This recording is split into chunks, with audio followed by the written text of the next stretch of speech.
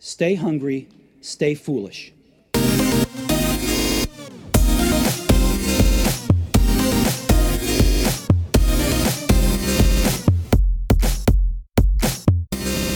Stephen Covey once said, "Most people do not listen with the intent to understand, they listen with the intent to reply." Today's guest is author of 6 books, including Boomerangs, Engaging the Aging Workforce in America, and Stagnation, Understanding the New Normal in Employment. His new book, The Samurai Listener, applies the skills of the samurai to business strategy. He is president and principal of PDS Tech Inc., one of the largest engineering and IT staffing firms in the US.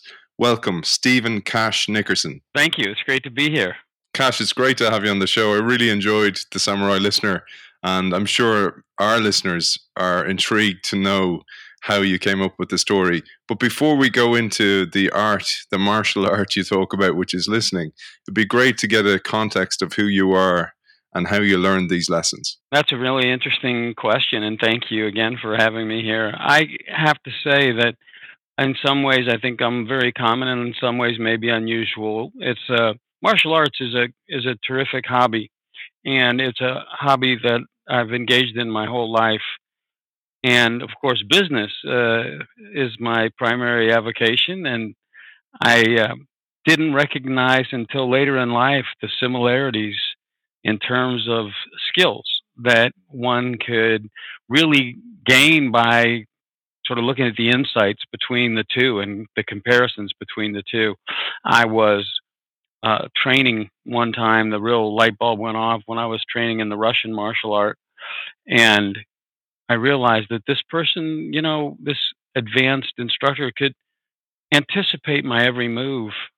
And I figured out that he was sensing me and taking me in a much broader way. He was listening to everything about me. And kind of simultaneously, I've been thinking, how were the successful people in my life? What did they have in common? And I realized they weren't the number one lawyer, they weren't the number one accountant, they weren't the number one, let's say, entrepreneur, but they had these sort of soft skills. And people now are focused on these things kind of intently. You'll hear things like emotional quotient, EQ, as opposed to IQ. You know, and I just realized, we really don't teach these soft skills, these skills of communication and teamwork and listening. But if you think back to who's been successful in your life or look at who's successful, these people are generally, the leaders are soft skills experts. They're people who have mastered these soft skills, and yet there's no formal teaching mechanism. So this book came out of me kind of observing what made successful people in business and then witnessing those same skills in the very intense environment of martial arts. If you don't listen in a meeting, if you don't listen in the workplace, what's the big deal? Well, over the long run, not being good at those soft skills means you're not going to be the one who's more successful. But in the martial arts context, not paying attention, not listening, not getting the broader picture, not getting the big picture, you're going to get hit. You're going to get hurt. So focus and concentration are kind of hallmarks of those martial arts. And anyone who's watched the martial arts movie or watched martial arts at work can see the sort of intensity and the with which people are observing and taking each other in. Now I thought, you know what? Transfer those skills to the workplace, teach people those skills in a workplace environment, and that's how you're going to help people be more successful and get ahead. And you tell us about one of your early encounters with these soft skills or the lack thereof. You talked about an early performance review that you experienced. You were technically great, you were killing it, but you had soft skill issues. Yeah, I didn't. Again, I went to law school, business school, undergrad school, and nobody ever used the word soft skills. Nobody ever talked about it, and I just assumed you take those school skills, doing good homework, getting good grades, and you would just come into a workplace and do what you've been doing. And I did, and without realizing it, that came across as very intense. And my boss, who was the vice president of law at the railroad, Union Pacific Railroad, they all liked my work, but his assistant, who had tremendous informal power, you know, didn't like me because I seemed to not care. I seemed aloof. I seemed to not care about the workplace itself and the people. We forget school is school, you get your grades, but in the workplace, your reviews are based also on how you treat humans. The workplace is full of human beings, and how you deal with those human beings really matters. And I got a very mediocre review, and I was stunned. How do I go from getting great grades to getting a mediocre job review? And when I reflected back on that, it just reinforced this idea that success or failure in the workplace, soft skills play a critical role, and we just don't talk about it enough. And like you say, we don't learn these skills in everybody's defense. We're lucky to have a great mentor, or we're lucky to have a realization like you did from a different realm from martial arts. As children, really, we learn these skills in the playground, or we learn them from our parents. We don't learn them in the classroom. That's exactly right. If you think about our upbringings and look back on your childhood, that's exactly right. I'm glad you mentioned the playground, because the playground's where we learn those sort of social skills. And if you think back on the playground, it wasn't the nerds that ran the playground. The nerds did well in the classroom. The social people did well in the playground, and they were very different groups of people. And oftentimes the nerds were kind of shunned on the playground, and there's whole movies about this, right? Revenge of the Nerds, or whatever movie you want to pick. Um, and in fact, we can do such a better job at blending those in terms of getting someone to understand, the sort of holistic side. It's sort of like we artificially separate math skills from verbal skills, social skills, and these things need to be brought more together in a holistic kind of way. And the educational system does not do that currently. And it really would help if we started that much younger, to unify those things rather than segregate them out. Yeah, and it really struck me, Cash, that we have all these code camps, etc., for kids now to cater for the different tastes. Before it was all about the jocks. You had all the sports. Everybody was kind of forced into sports, and if they didn't do sports, there wasn't very many things for them. There was maybe chess clubs, there was maybe mathletics, but there wasn't. There still does not exist this forum to learn leadership skills, or soft skills, or EQ and EI. Those kind of skills aren't taught to kids, and it's a massive gulf in the education system. But what I love about what you've done in the book is you simplify these skills. You give us a whole load of tips and tools and exercises to hone these skills. One of the reasons I reached out to you was for this, because we are seeing this whiplash in society where the people who were more technically skilled and proficient are starting to lead the business world, but they're lacking, in some cases, a lot of these softer skills. That's a very accurate statement. That's right. So imagine before, the people who ran the world, um, you know, were the actually were the popular kids from the playground. They got promoted into leadership positions in the workplace because business very much involves working together and teamwork, right? If you have a corporation of 5,000 people, or 100 people, or 20 people, how well everyone works together, let's call it plays together, because play becomes work, and work is the new play for us socially. We need those people with great social skills to help us work together. That makes sense. Now you point out this new era, right, that we're in, very much so, where you need technical skills more so than maybe in the past, because it's a world uh, of data. It's a world of science, much more. We things are shifting, and the people. I guess there's like a TV show, Silicon Valley, that shows what it's like when when the guy who's the sort of best coder's in charge, and he just stumbles on a daily basis with respect to leadership. So often you think about people who are leading having these skills because historically that's who we promoted. But now you get entrepreneurs and they've got a great idea, but they have no clue because they weren't the ones on the playground. So where do they go to get soft skills? Where do they go to get leadership skills? I think it's an excellent sort of target for this kind of training are those people leading scientific enterprises, leading tech companies, because because these skills are just certainly not taught at coding camp.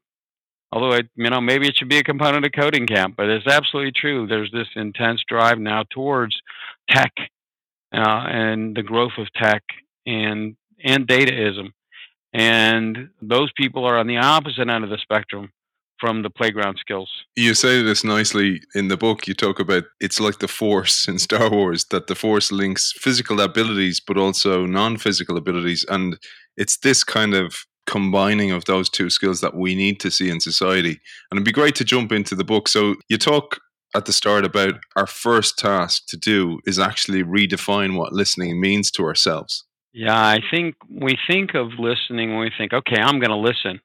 We really key in on hearing. I mean, it's like I'm gonna pay attention to the words that you use.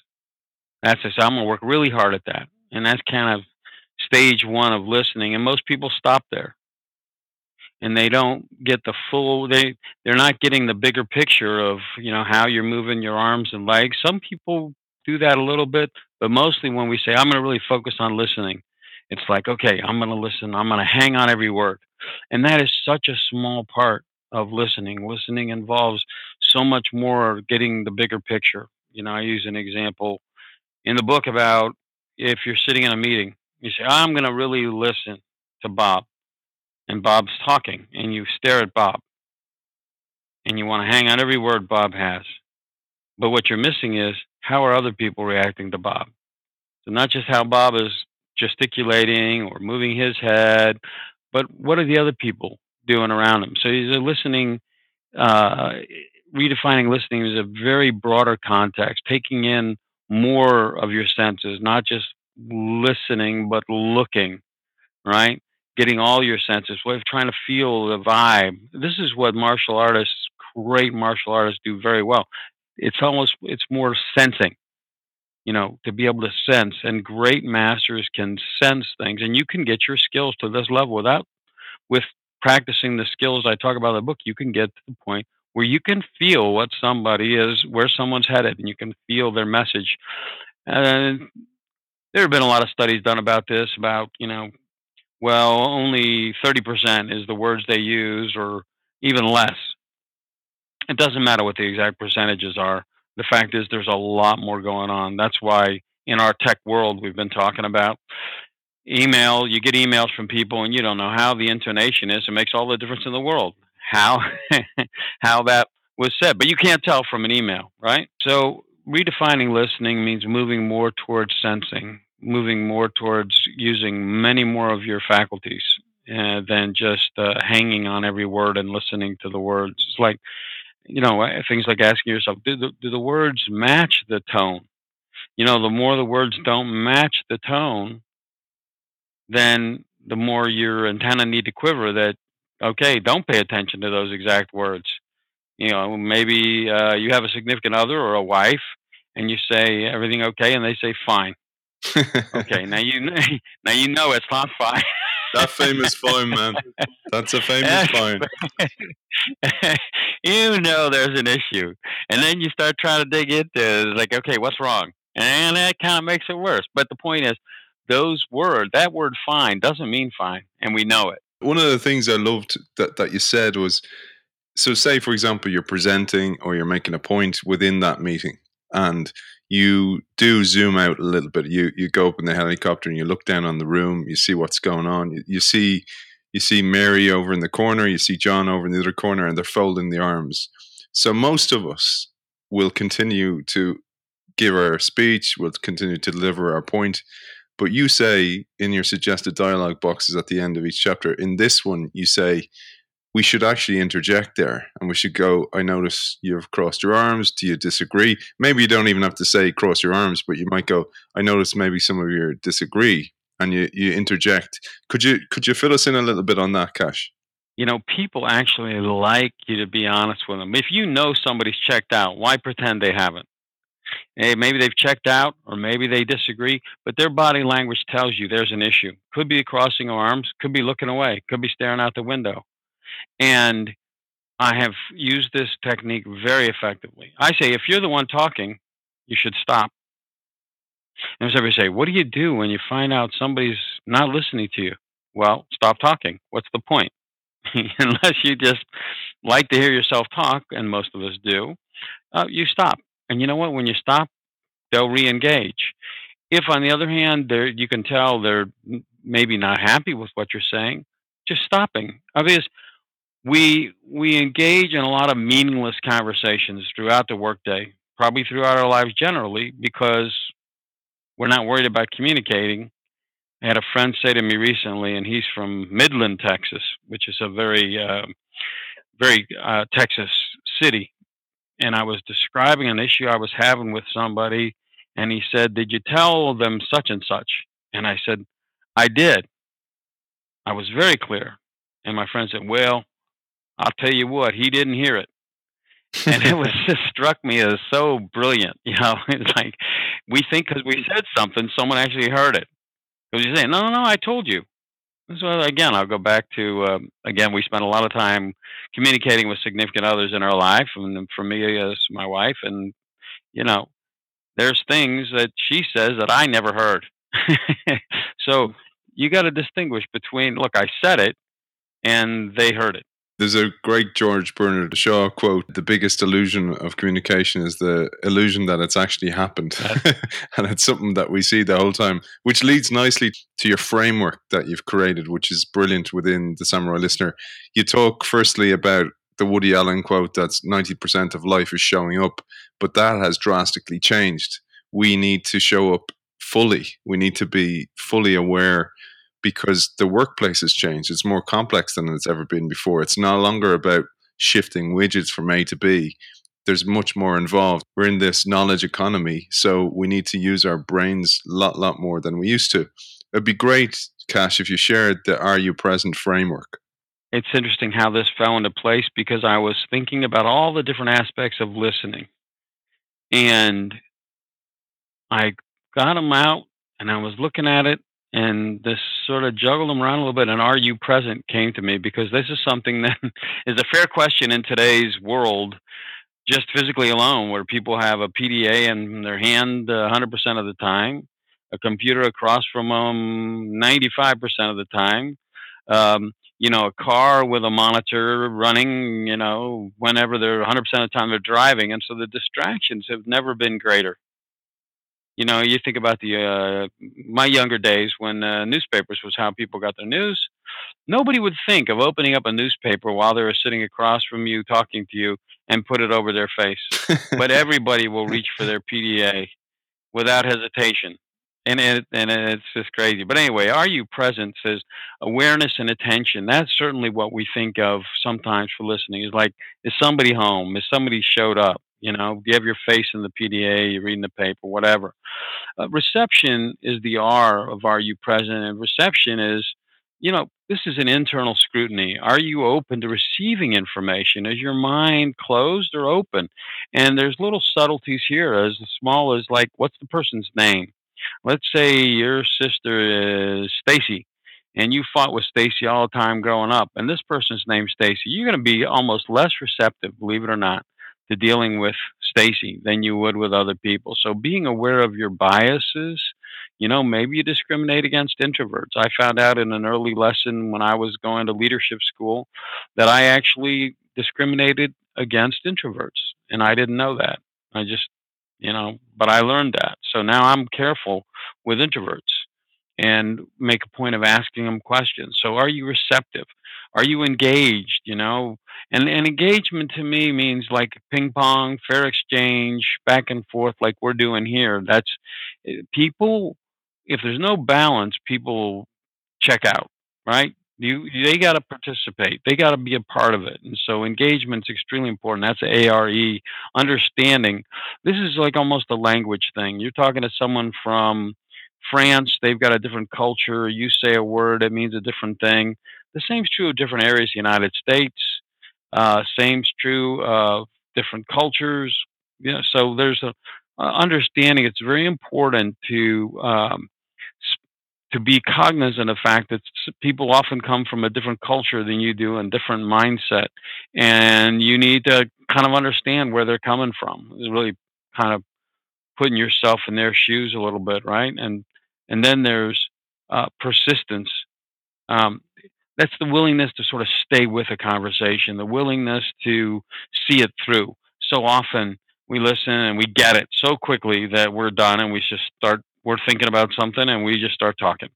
And this is where, almost the interruption comes from, this lack of willingness to sort of see it through. And then resolution, which is sort of like, what's the result of the conversation? I mean, conversations should just be treated much more importantly, or meetings.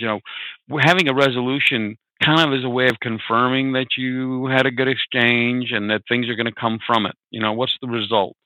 Great leaders and managers are always thinking about, okay, well, what now? What next? What are we going to do? What's the step forward? And that resolution is part of that. Emotions, look, we come from the home to the workplace to a club to something else, and our emotional state is varying throughout the day. And being in touch with your own emotions, how you feel, and then being able to sense someone else's emotions. One thing great martial artists do is they sort of disappear themselves. They're able to sort of neutralize their own emotions so they can feel somebody else.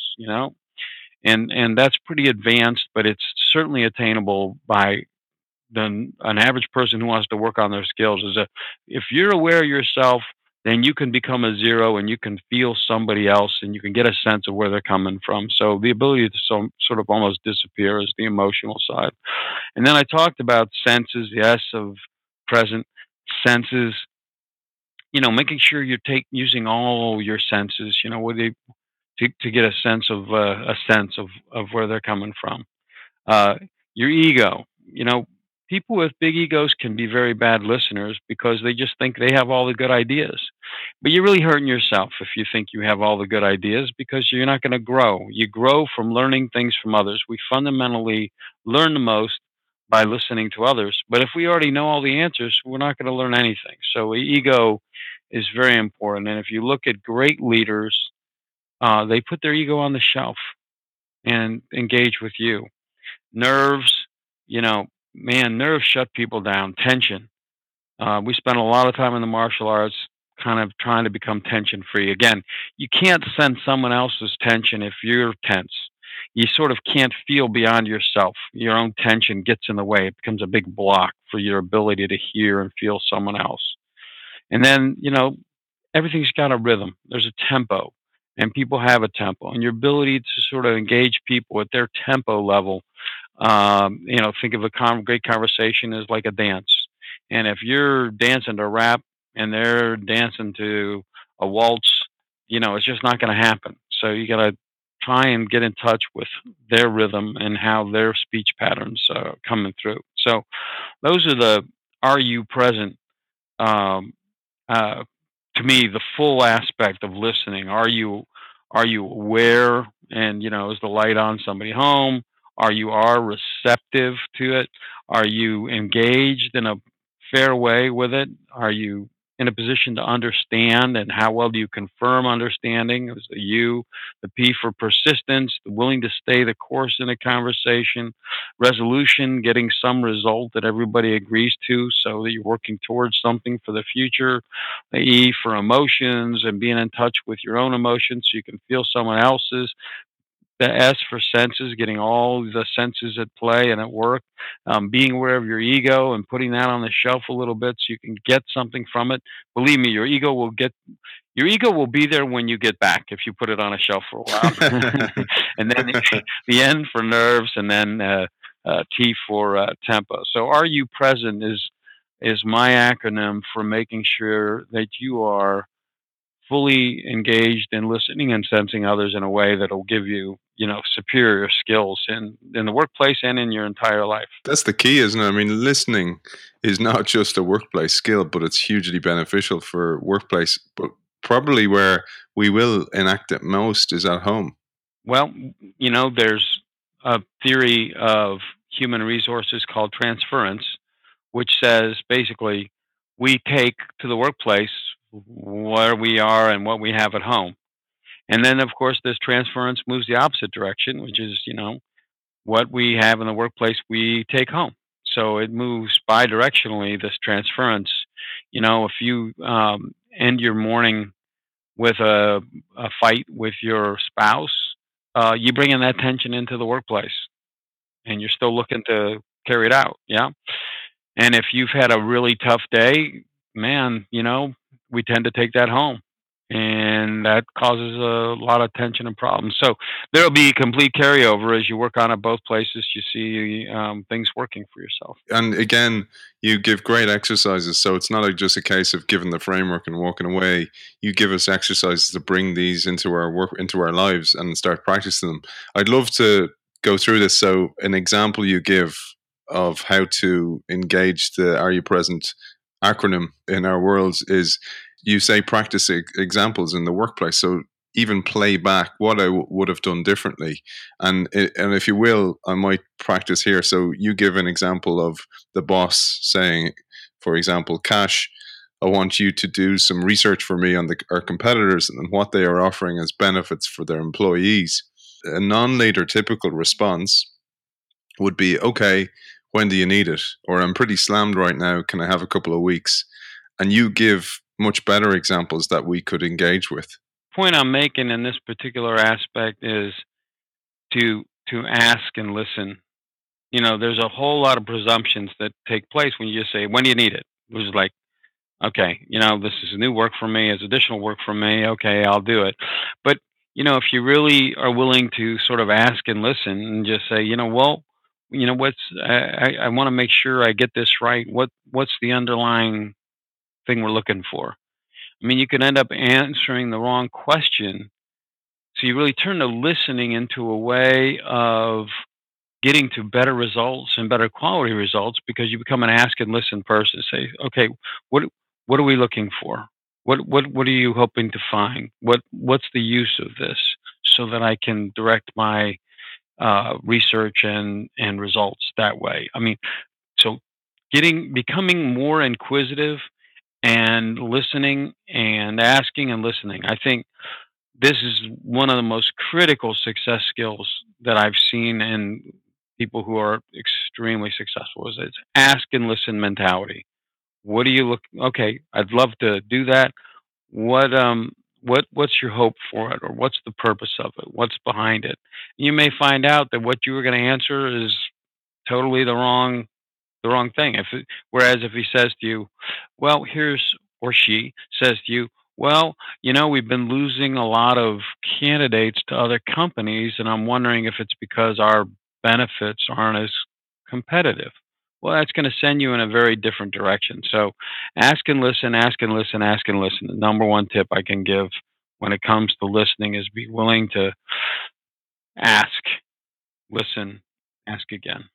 It's such a key one again for sport. So let's take it back to sport for a moment. I used to coach a rugby team, and one of the things I taught the players was I brought the weights out onto the pitch, onto the training pitch, onto the training paddock, and I showed them why they did certain exercises. Like, so for example, clean and jerks, Olympic lifts, and I showed them how those exercises played out on the rugby pitch and their context of doing those exercises entirely changed. It was amazing because they saw the reason they were doing them, and because they knew they were beneficial to them on the pitch in the games which they loved doing, it totally changed their engagement rate. Yes, exactly. And it also gives everybody a sense of the meaning behind their work, right? And meaningful work, man, people don't leave necessarily for more money. It's not the number one reason. People leave because they lose kind of the sense of why they're there. And giving people meaningful work, allowing them forward progress because they understand why they're doing what they're doing. They're not People don't like to be treated like robots. We can create robots, and robots perform commands, but human beings, man, I was watching something and they called the human beings the last analog device. That's us, man. That's us. Not for long, I think. The last analog device, no matter how you study it, the last analog device. And they want to be treated like an analog device, not a machine. So they don't want coding instructions. They want to understand why something's happening and then see how they can sort of contribute to it. That's the human need. That's important. It's a nice segue for being human means that we have biases and we're born into biases. We're brought up with this idea of the world is dangerous, don't talk to strangers, etc. And biases can get in the way of listening in a huge way. Yeah, it's a hidden killer of listening. How's that? It's a hidden killer because you don't even know you're doing it. That's what makes bias scary. Is that if you have a bias against people from a particular state or country or whatever, we form opinions. I mean, we sort of grow up almost with stereotypes as shortcuts for our ability to understand things, and they're really dangerous and they're really painful, and it's really a bad thing. But it's everybody has bias. Everybody has these things. What everybody doesn't do well, and what you can do well, is seek to understand your bias. And the best way to do that is to engage with people you think you might be biased against. Find friends who are from groups that you think you might have some bias against, because we're all raised with bias. And what bias means is changing very rapidly. You take some people who are older in the workforce, man, you'll still hear them use a term like girls. And you'd be like, well, you can't really say that. You don't refer to them as the girls in the office. And as shocking as it is, but that person was raised in with that terminology. So there's two challenges here. One is to be in touch with your biases, and two, to recognize the rapid changes about how people are to be referred. There's a lot of progress being made on bias, but the best progress you need to make is understanding your own and listening. One thing you can do is the people who raised you gave you a lot of biases, and so listening critically to the people you grew up with, your parents, can be great indicators of what your biases are. Just listen to them in a critical way and say, "Oh my gosh, you know what? My dad doesn't seem to like people from Alabama." I notice he makes fun of people from Alabama a lot. Anyway, you need to find ways to uncover your own biases. There goes our Alabama audience, man. Oh, I love people from Alabama. Roll Tide. All right. But Cash, there was something you mentioned earlier on, and it kind of I did this. I questioned myself on this one, and you found out that you were biased against the introvert. Yeah. And when the way you wrote it, I fell into your shoes in a way, and I was kind of going, "Oh, I didn't see it that way," and it really opened my own eyes that you were in leadership school in this case. It'd be great to share that story because I thought it was a really good eye opener. Like I said, there are so few places anyone tries to teach these soft skills. And yet at the railroad, I was 28 years old. And back then, in big companies, you didn't put young people in charge of much. They had to basically, in a big corporation, and that company's, over 100 years old when I joined it, what happened was, somebody died at the top and everybody moved up one slot, but I had gotten put in charge of their air freight division at 28 years old, and the nearest stage to me was maybe 50 in the company that I was going to be managing.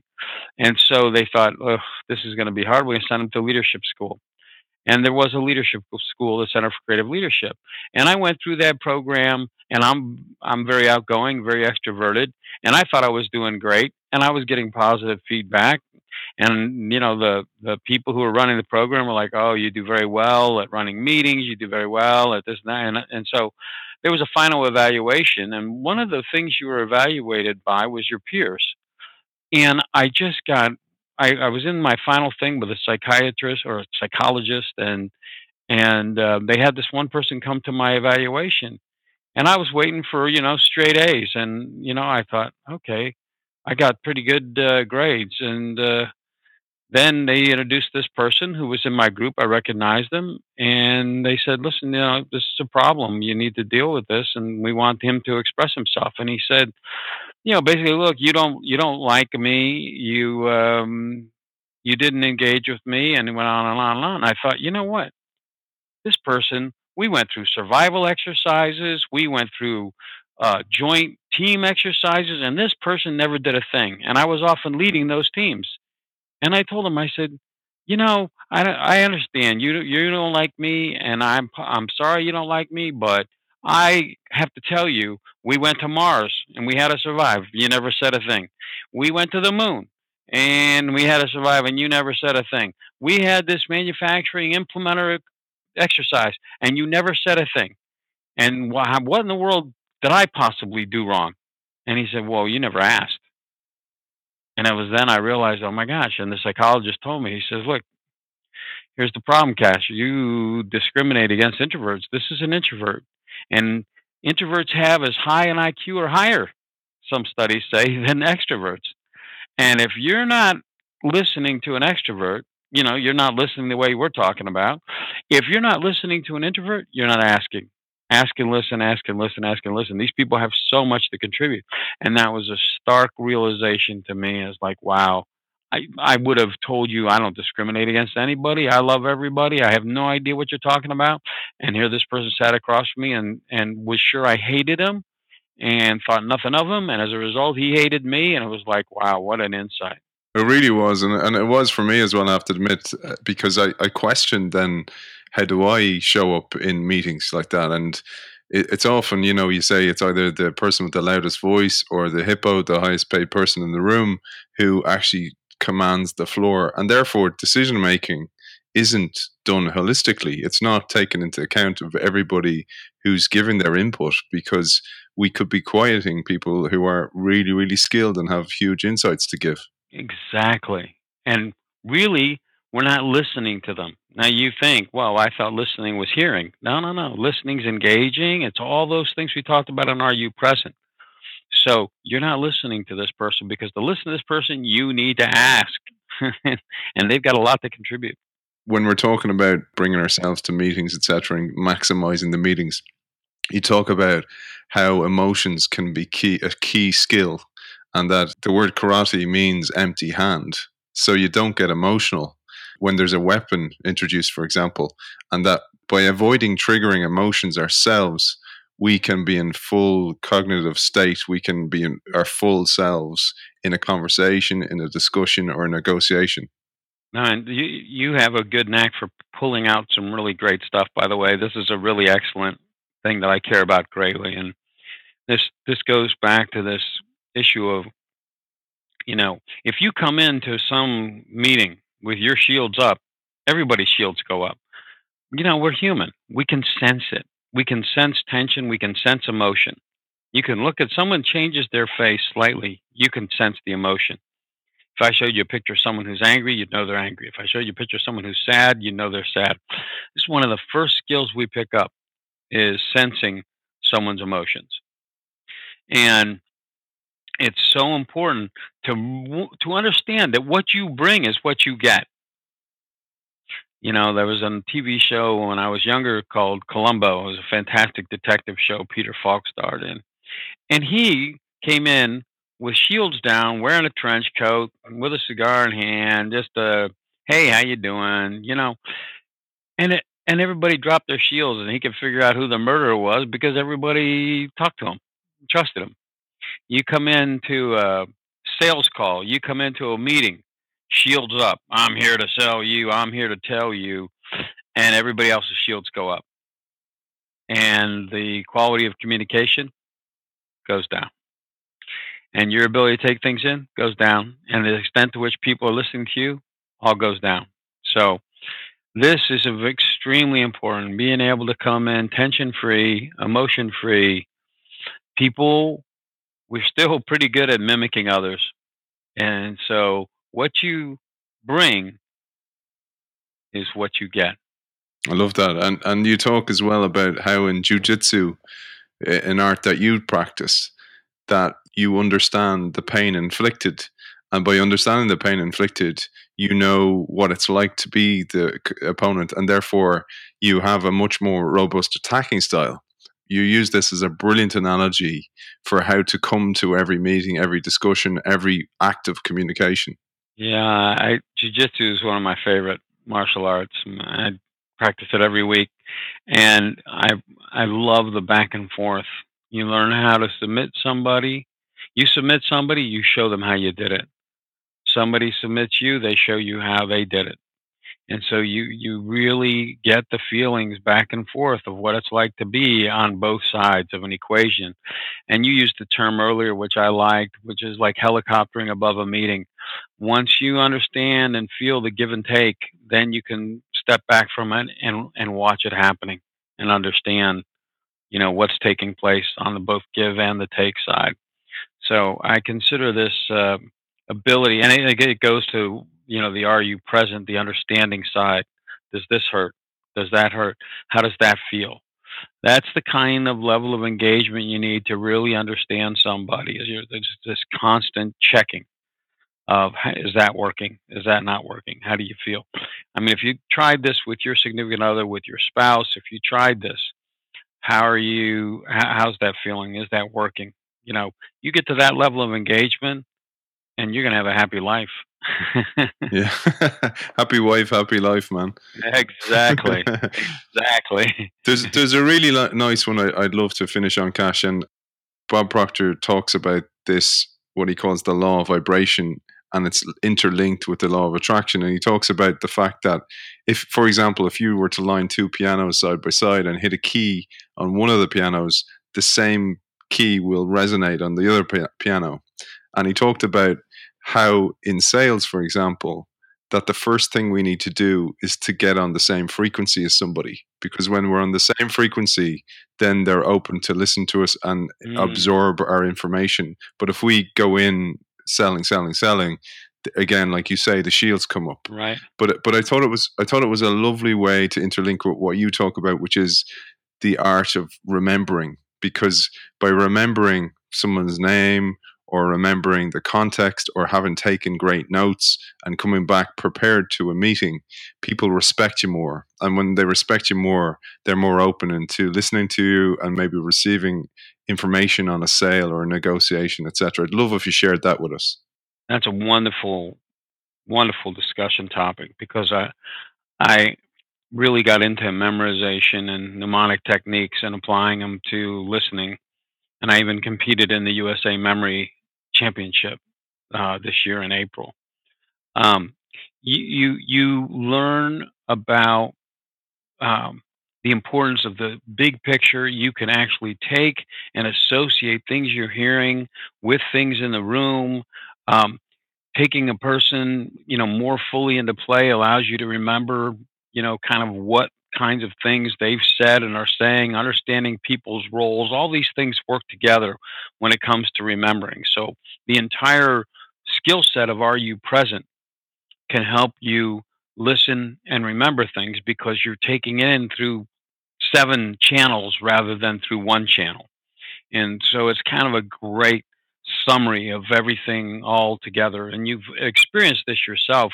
If you think about conversations you've remembered, you see it in your mind's eye. You can play it back for yourself. Well, that's because you were present. You were totally present and engaged using more senses. There was a good back and forth, etc. So using all those techniques together will cause you to remember vividly your entire exchange. Cash, is there any exercises you suggest for us? Some really simple ones, maybe, that we can take away with us for today's show? Yeah, I'll give a homework assignment. And my homework assignment is try it for a week or try it for a day, and try and make everything that you say a question. Because if you're in a work environment, a home environment, you're talking and you're anxious to talk. But why don't you do this? Whether it's a day, 2 days, 3 days. I gave the assignment once to some people I was teaching a class on negotiation. I said, make it all week and see how that works for you. Become an ask and listen person for a week. But if you can't do it for a week, try it for a day. But that's a great exercise. And then write a reflection each night, just a paragraph to yourself. How did it work today? How was it being an ask and listen person instead of a talking person? That would be a simple exercise forward for a day or a week that will astonish you in terms of how differently people deal with you. You'll get better looking. You'll get smarter. People will respect you more. It's just a simple switch in mentality from a teller to an ask and listener. Brilliant, Cash. And where can people find out more about you, your work, your books, etc.? The easiest and best place is cashnickerson.com. My email, cash@cashnickerson.com. And the book is available in all the channels, certainly online, Amazon, Barnes and Noble, etc. And I have in the book a 90 days listening improvement plan. So I call it a LIP, listening improvement plan. And I highly recommend engaging in this improvement, and it'll change your life. Author of The Samurai Listener, Cash Nickerson, thanks for joining us. Thank you so much. I really enjoyed it.